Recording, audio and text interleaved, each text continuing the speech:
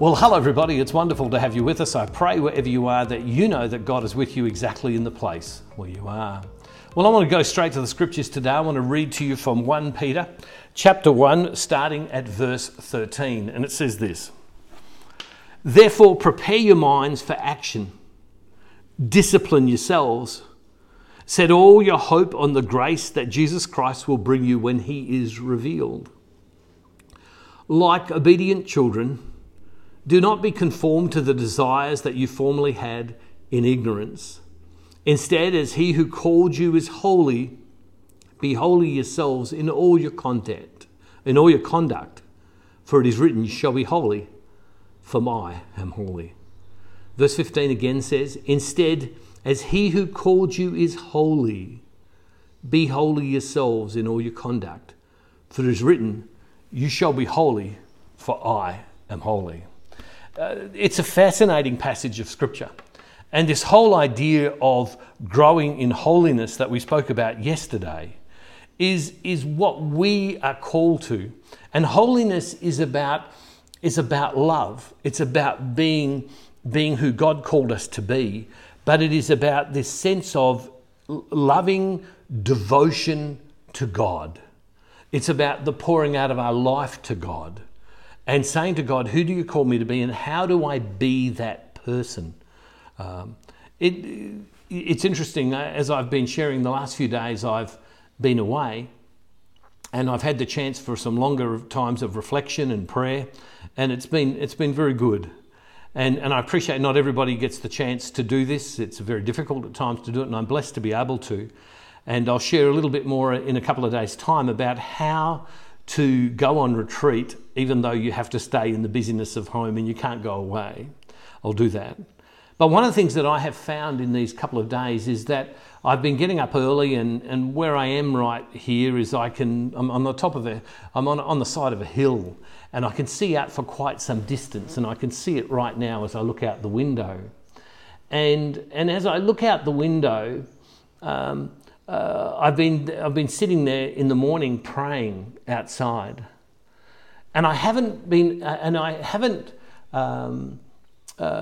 able to get through my time of prayer with God and knowing what God has called me to, how God has blessed me in my life, without stopping and coming face to face with who I am and with the weaknesses in my life and some of the sin in my life and some of the areas where I've come up short and I'm not the person that I thought or I believe that God has called me to be.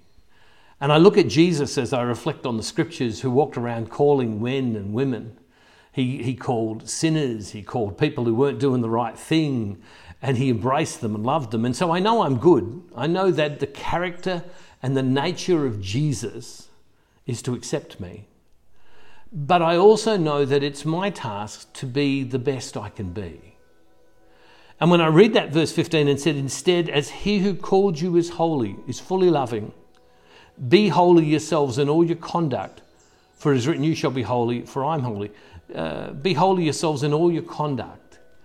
And I have found myself thinking through some of the ways I spend my time, some of the things I do, some of the things I say.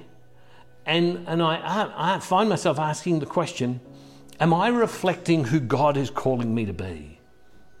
Am I living the everyday moments of my life, the private moments and the public moments that everybody sees? Am I living them in such a way that I could be described as holy or could be described as being fully loving? And in the scripture, it says, be holy yourselves. In other words, you have to go after and do it. In other words, you have to chase this down. It won't happen to you because someone else will make it. It's not because you're married or because you've got friends or you've got religious people in your world that maybe are holy or more dedicated than you. It's our responsibility to reflect through our lives and to ask God for his help and for us to be holy ourselves. And so I found myself in these days very reflective and finding myself saying, am I who God's calling me to be? Is my conduct holy? because that's who God calls me to be, and that's why Jesus came. And when I look at Jesus, Jesus always was going off and spending time with the Father, always.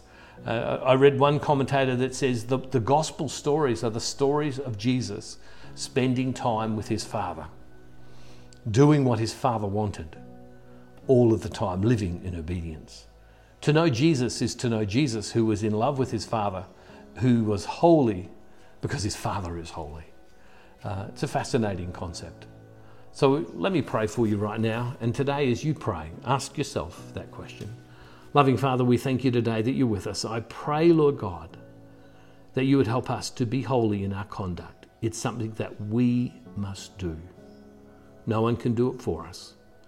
Forgive us for those times we fail you, and strengthen us for those times when we're with you. And Father, we make this prayer in the name of Jesus through the power of your Holy Spirit. Amen. God bless you all, everybody. See you tomorrow. And don't forget, wherever you are, God is never far from you.